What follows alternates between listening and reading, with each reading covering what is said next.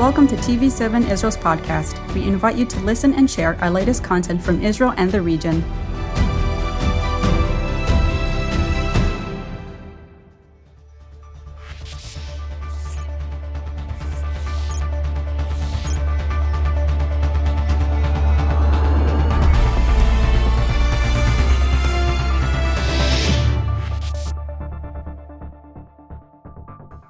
Shalom and welcome to Editor's Note. I'm Yair Pinto, and together with me, as always, is Jonathan Hassin, TV7 Editor-in-Chief of Israel News and everything that we do here in Jerusalem. How are you doing? Praise God. It's good to be here. How are you? I'm doing great. Wonderful. It's really good, and we have a lot to discuss. Last week was a very, intense week in TV7 Israel News, but let's start with giving glory to God. And I would like to ask you back at home to join me in prayer that God will lead us today and will speak to each one of you.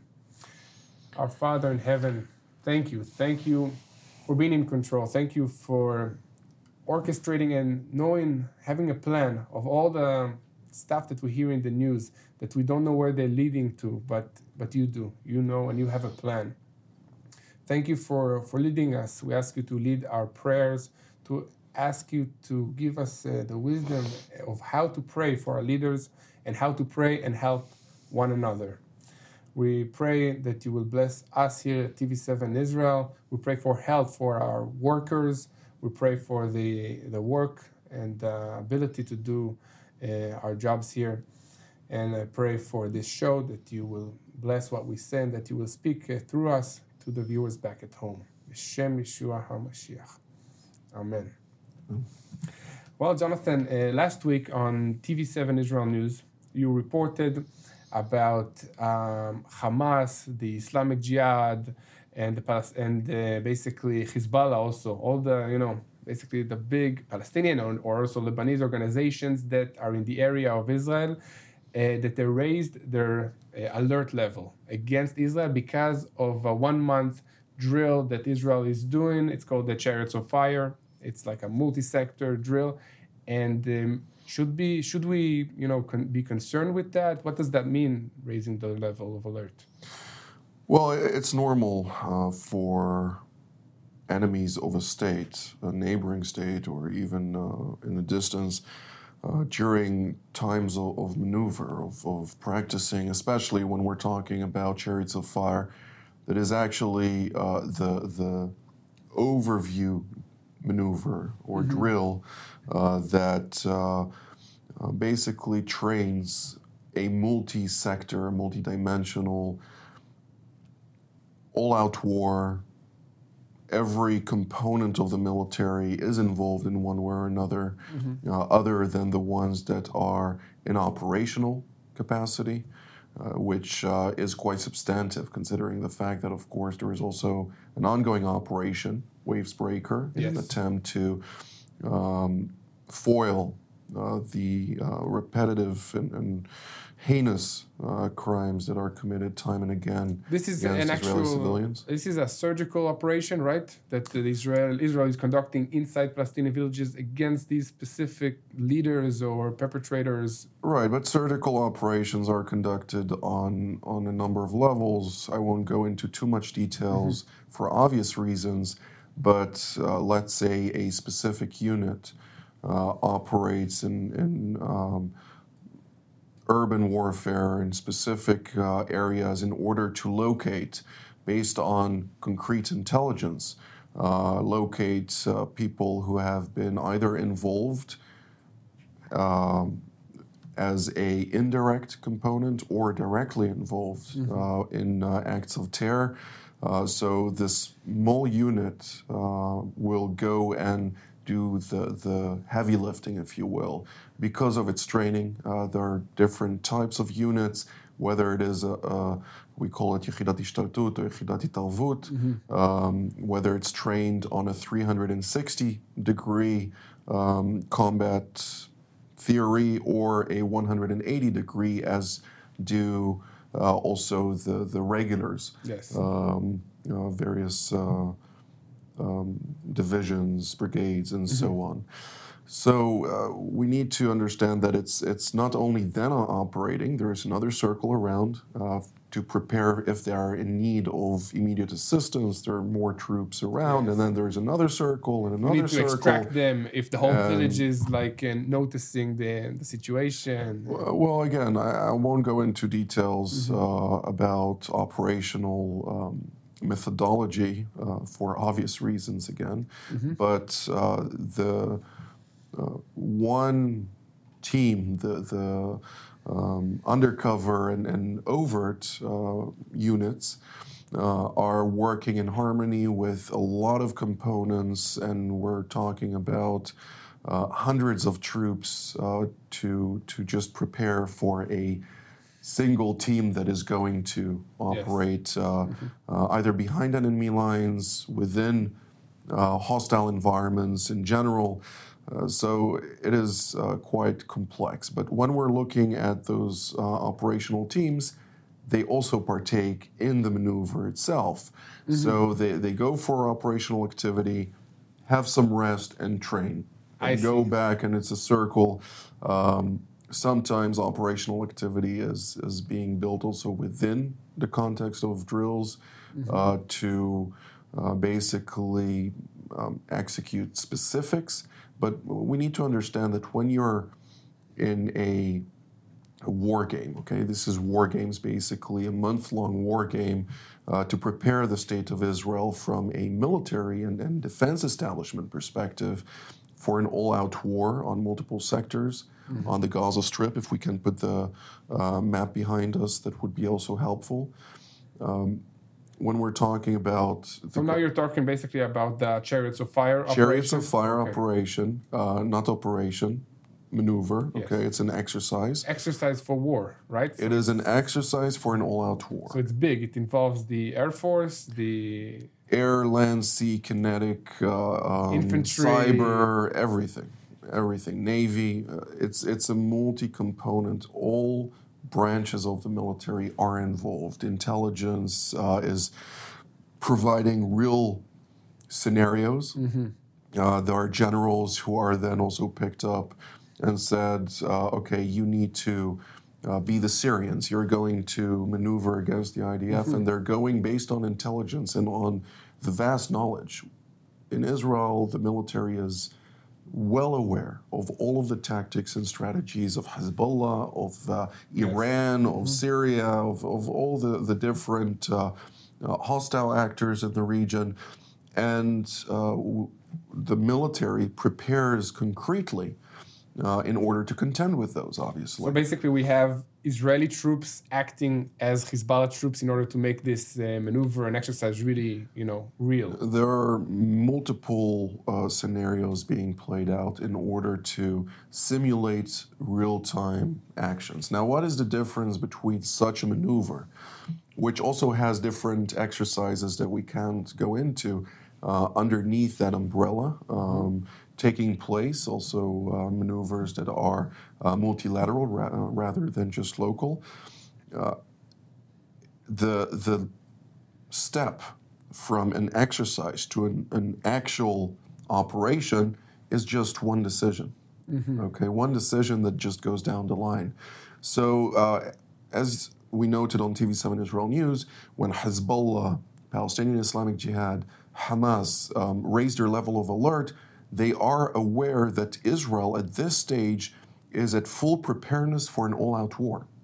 Okay, so Israel is prepared for an all-out war right now. All of the components are placed specifically for that. So, when we look at, we take Syria, for instance, okay?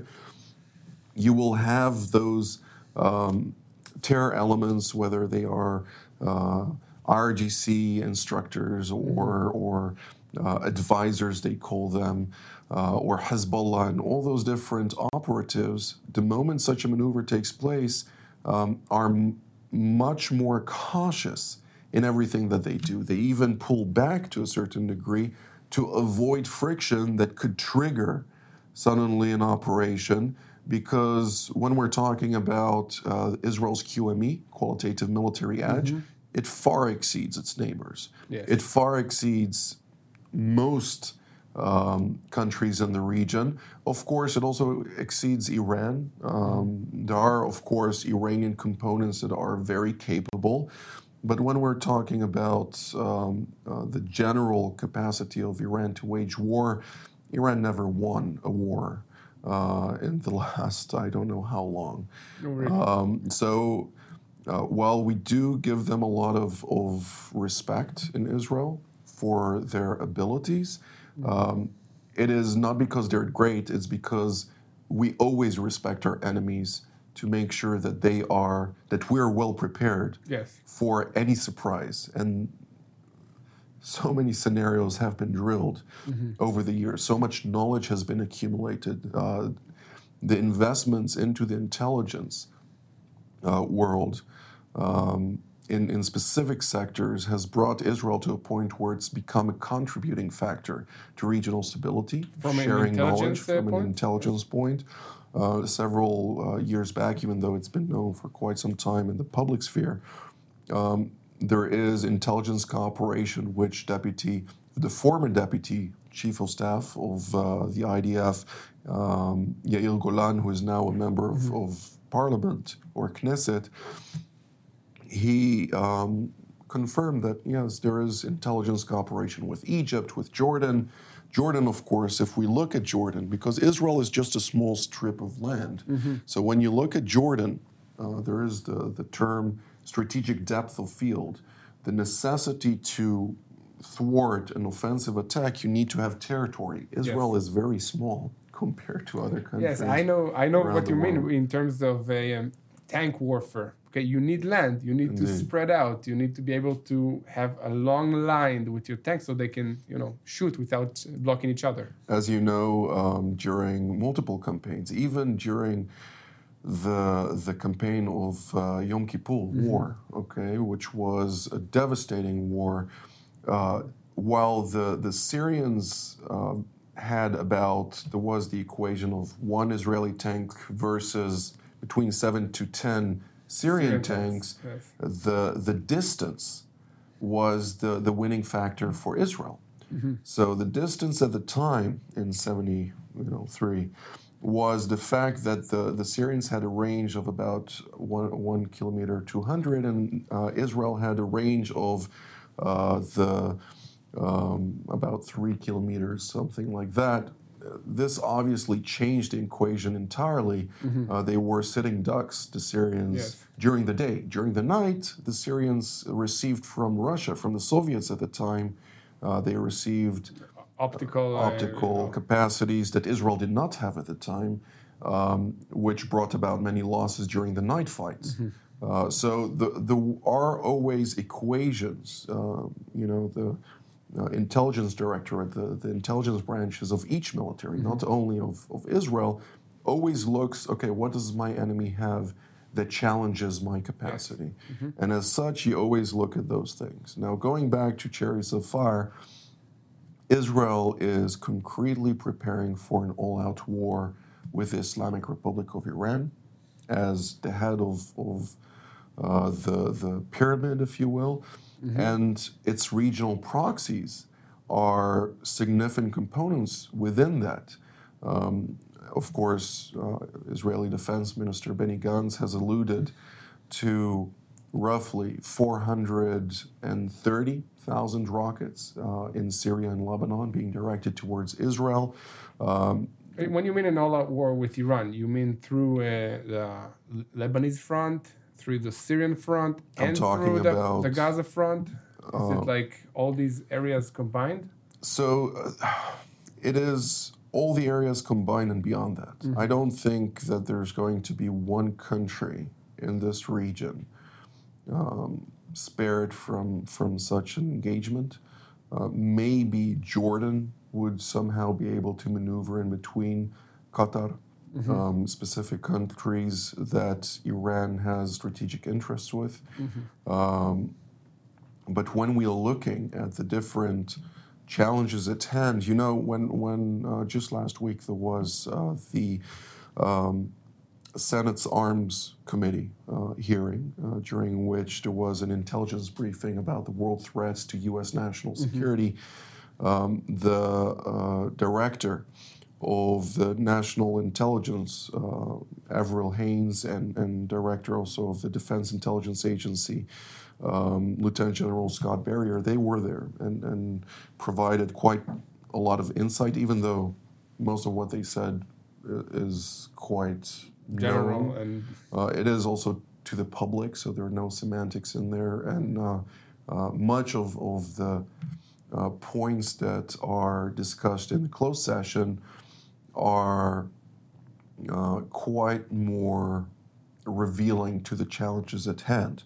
Nonetheless, when we really look at what they speak in the open session, they speak about the main challenges to the United States.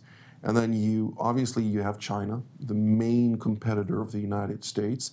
Then you have Russia. But within this equation, the third one that in most of the sentences in their opening remarks and during their discussions, they put Iran together with Russia and China in the same boat. really, like it's a coalition type thing that endangers the U.S. National interests. It is an axis. It's not really a coalition because compared to the West, where it is partners and allies, quote unquote, Yes. in the East, when we're talking about Russia, China, and Iran, we're talking about clients and sponsors, Yes. basically, or patrons. You know, so it's a different outlook. Yes. And as such, partners and allies are obviously more efficient, more capable. We look at the variables that have to do with this. China is basically utilizing its tremendous wealth in order to procure influence. And as such, when it reaches an agreement with the Iranians, a 25-year deal of $400 billion, excuse me. They basically bought Iran. I see. Okay, so they bought much of the infrastructure. The Iranians are in debt. Without this JCPOA, they're completely a Chinese client. With the JCPOA, they're still a Chinese client. They're also a Russian client because the Russians are the ones who build their nuclear facilities, their reactors on a civilian level. It's complicated, but there is much in there, and we need to carefully identify how everything is maneuvering. But if we really look at the situation, the strip of land here, even though everything is red, the strip of land here is the Gaza Strip. Now, Israel obviously is not overly concerned, even though the rocket fire last year on May the 8th, there was, of course, the 11-day conflict of Operation Guardian of the Walls.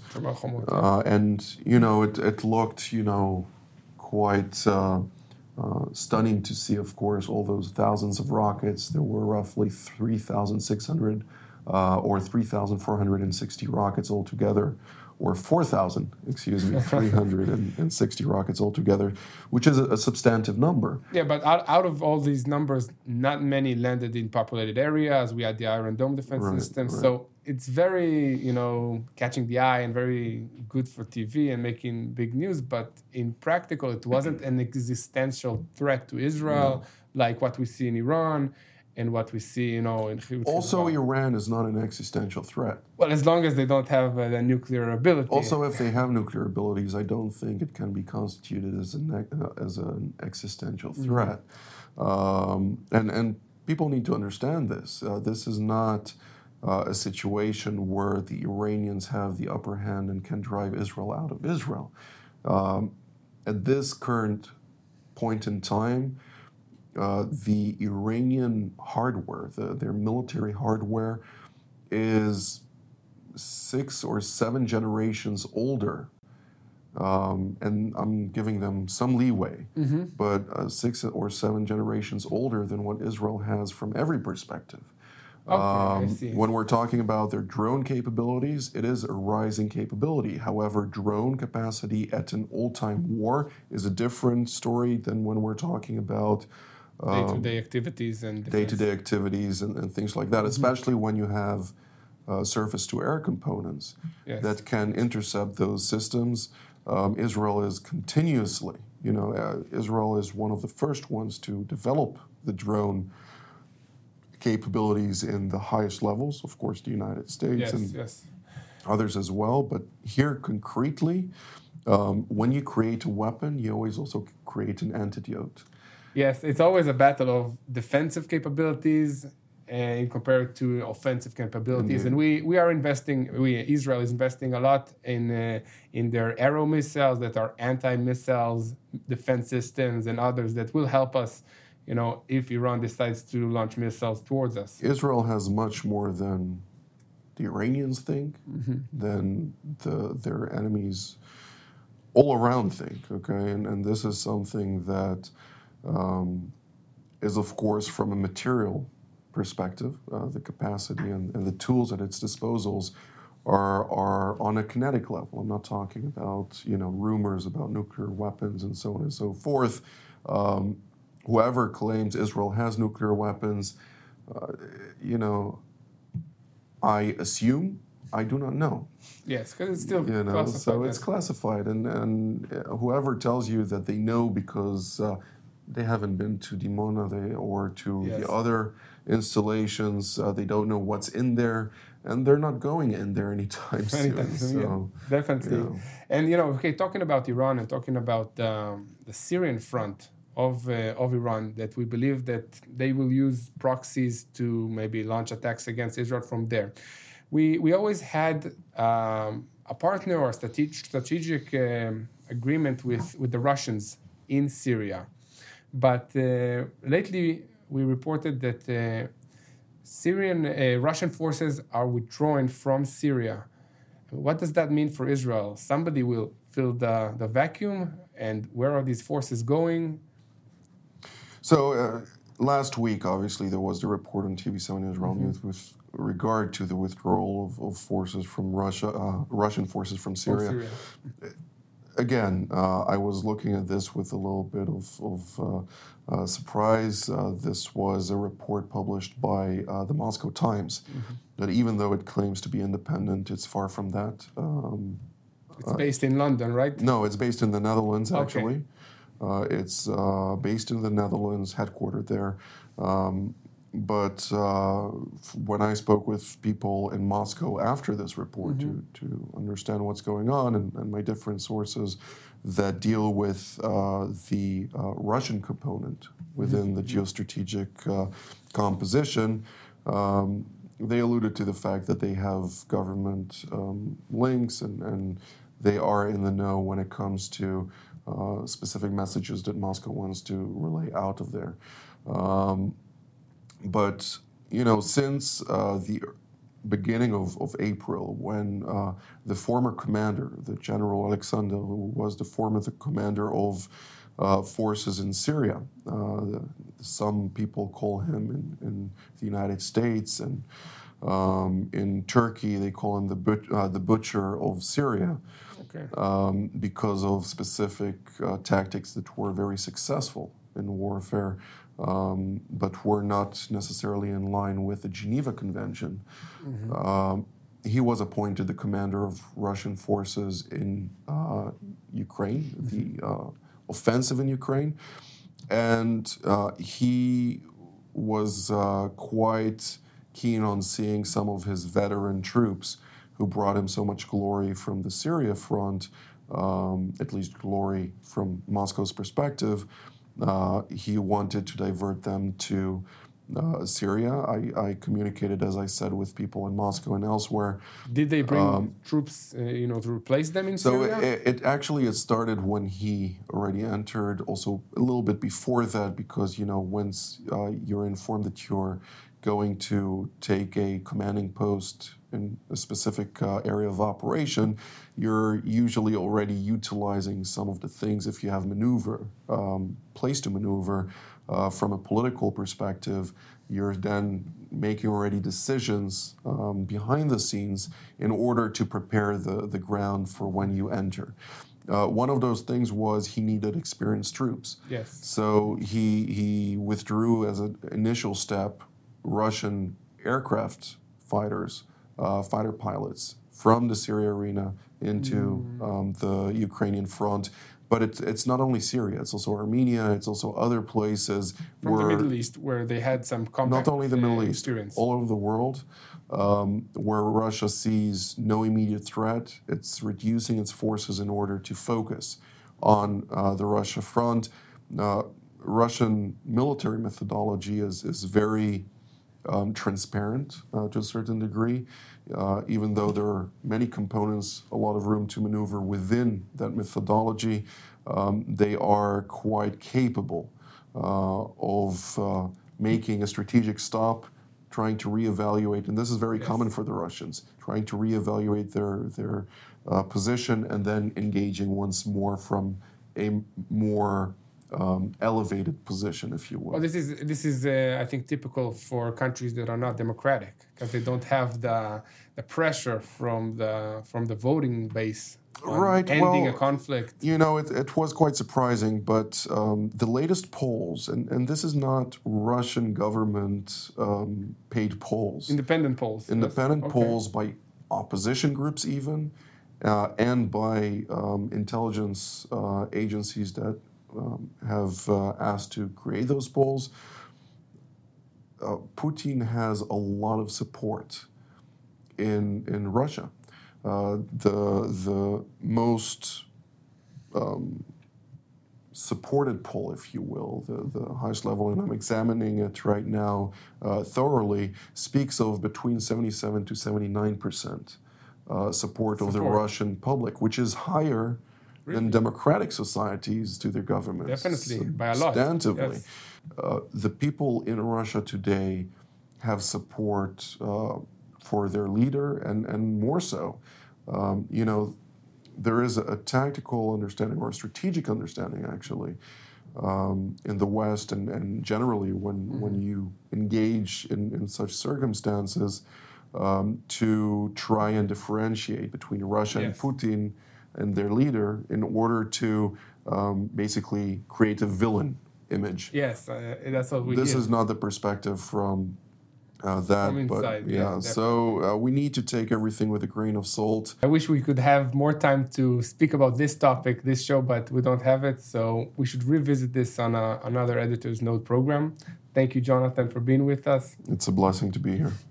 And thank you to our viewers. And if you'd like to support us, what we do here at TV7 Israel, please go to our website at www.tv7israelnews.com and make a donation to our cause here in Israel.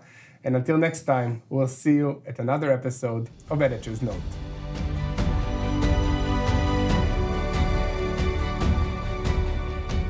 Thank you for joining us in another TV7 Israel podcast. For more content, visit our website at tv7israelnews.com or follow us on social media.